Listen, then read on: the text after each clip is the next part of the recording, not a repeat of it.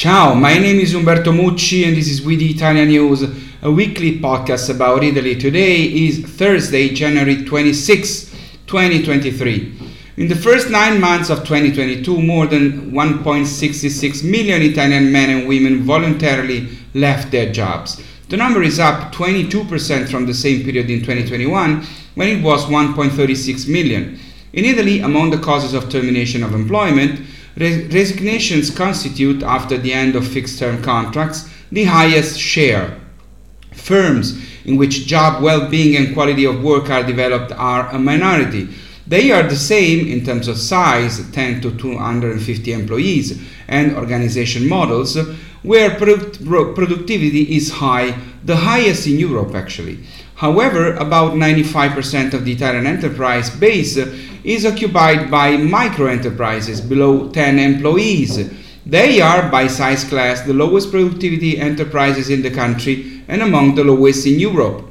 More resignations are registered among women. The increase in the number of Italian workers resigning is fueled first and foremost by the exit of the most qualified professionals: computer scientists, engineers, doctors, architects, chemists, surveyors, as well as skilled workers and appraisers. They are trying to seize the opportunities that the employment recovery can offer to those who want to change jobs for those technical and specialized profiles that Italian companies are struggling to find. The motivations lie in the search for better economic conditions, and especially among young people with digital skills, the focus is on achieving greater balance and personal well-being. Among young Italians, the value placed on work is probably changing. Now, let's talk about the economy. The first news is that in Italy, the climate of uncertainty about the economy is not stopping the growth of consumer credit. There was 18.9% growth in loan demand in 2022, with overall application volumes returning to pre-pandemic levels. It is true that loans are going up, but demand for mortgages to purchase a home, on the other hand, has dropped almost 25% in 1 year due to rising interest rates. For personal loans, the issue is different, and two factors are impacting. On the one hand, the enormous economic support provided by the Italian government for upgrading our homes to make them more sustainable and environmentally friendly, and on the other hand, the fact that some Italians have come out of the pandemic with more money in their current accounts because they have spent very little for 2 years.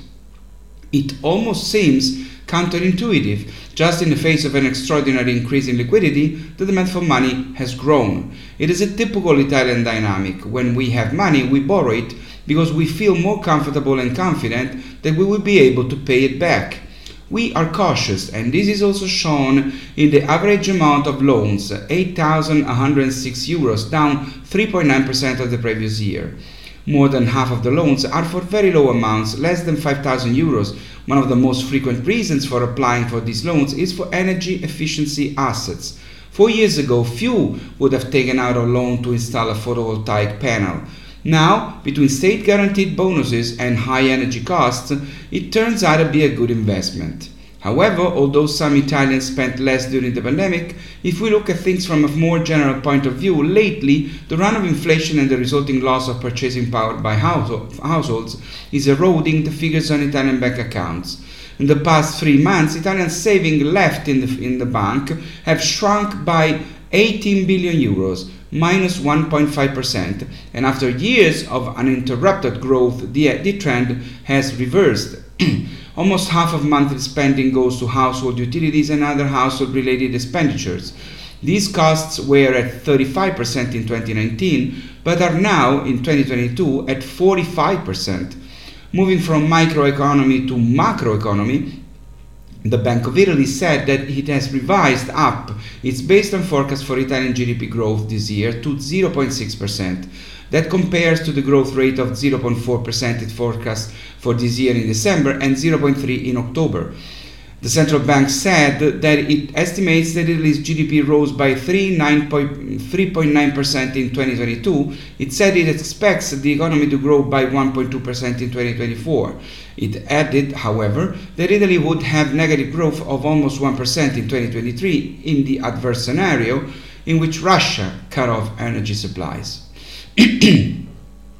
In a few weeks, The ways in which Italians can seek separation when their marriages are in crisis will change. At the end of February, a reform on family law will go into effect, covering separation, divorces, custody, and children.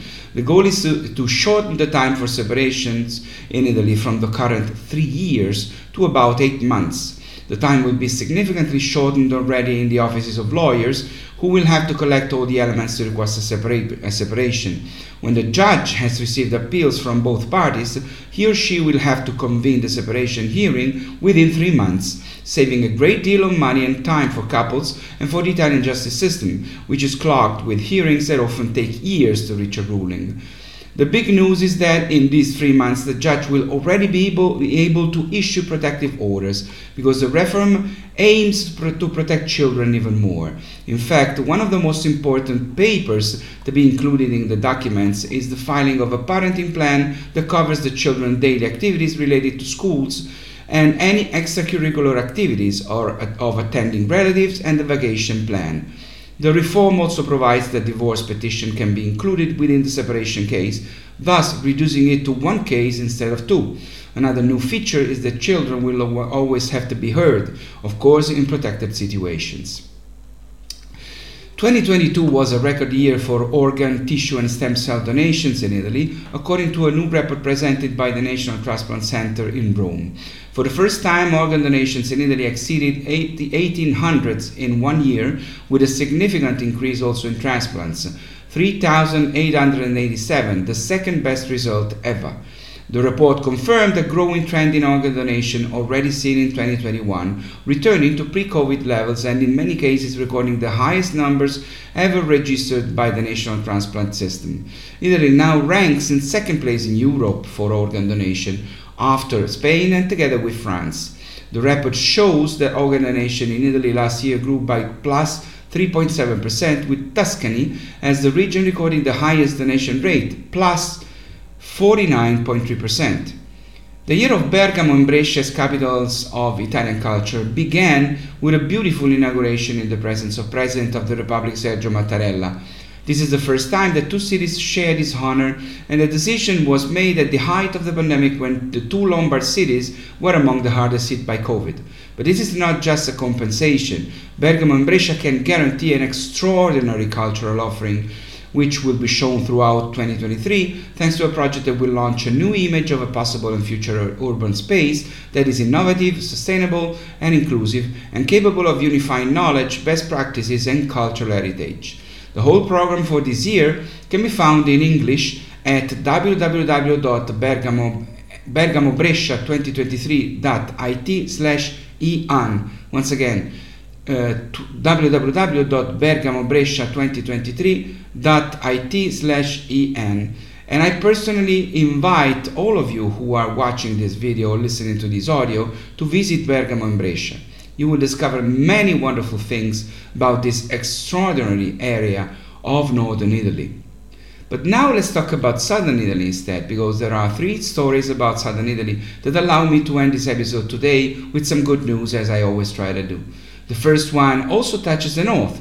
7 works and 6 Italian street artists are competing for the world's most beautiful murals. They are part of the ranking of 100 works collected by the Street Art Cities platform in 92 cities in 30 countries to elect by an online app vote the best mural work created in 2022. Murals from Adria in Veneto, Cefalù and Palermo in Sicily, Mantua in Lombardy, San Pietro Maggisano in Calabria, Taranto in Puglia and Uras in Sardinia are listed in this ranking. And talking about Sardinia, the second good news is about a small town called Perdas de Fogu, that in Sardinia means firestones, in the Ogliastra province. This small village has twice entered the Guinness Book of Records for the highest number of centenarians and the longest living family on the planet, and the reason for long life are now being investigated. The goal of the project, which is being developed through a series of interviews and testimonies, is to highlight the physical and mental health of centenarians, because in this case, those who have passed the century mark or are approaching it very often continue to perform the same acts of the past. from working in the countryside to working in the kitchen. Of course, in addition to examining lifestyles, healthy eating, and time spent in the countryside in the fresh air, the study will focus on psychological aspects. Perdasdefogu, which has 8 centenarians out of 1,740 residents, is preparing to celebrate because on January 28, Mrs. Maria will turn 103, while on March 12, her brother Antonio, who is the oldest in the village, will be 105. The third and final good news is about Italian cities with the most sunshine, where Sicily dominates. The city with the most hours of sunshine was Siracusa, with 346.83 hours, which precedes Catania with 346.78.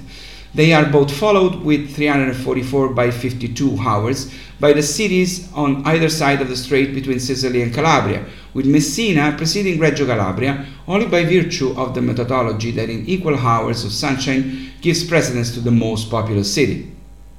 In 5th place, the first northern city in the ranking, on the other hand, is Genoa in Liguria.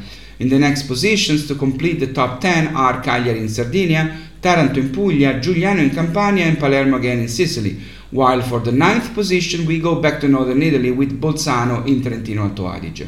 The ranking was compiled by extracting the average number of hours of sunshine per month in each city for the years from 2009 to 2021, available on the World Weather Online website.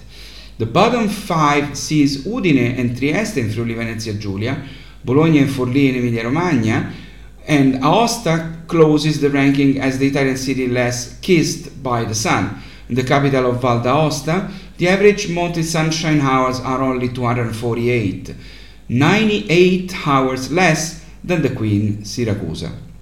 Well, it's all for now, it's all for today. Please stay safe and take care. My name is Umberto Mucci. I'll see you next Thursday. This was With Italia News. For now, ciao from Rome.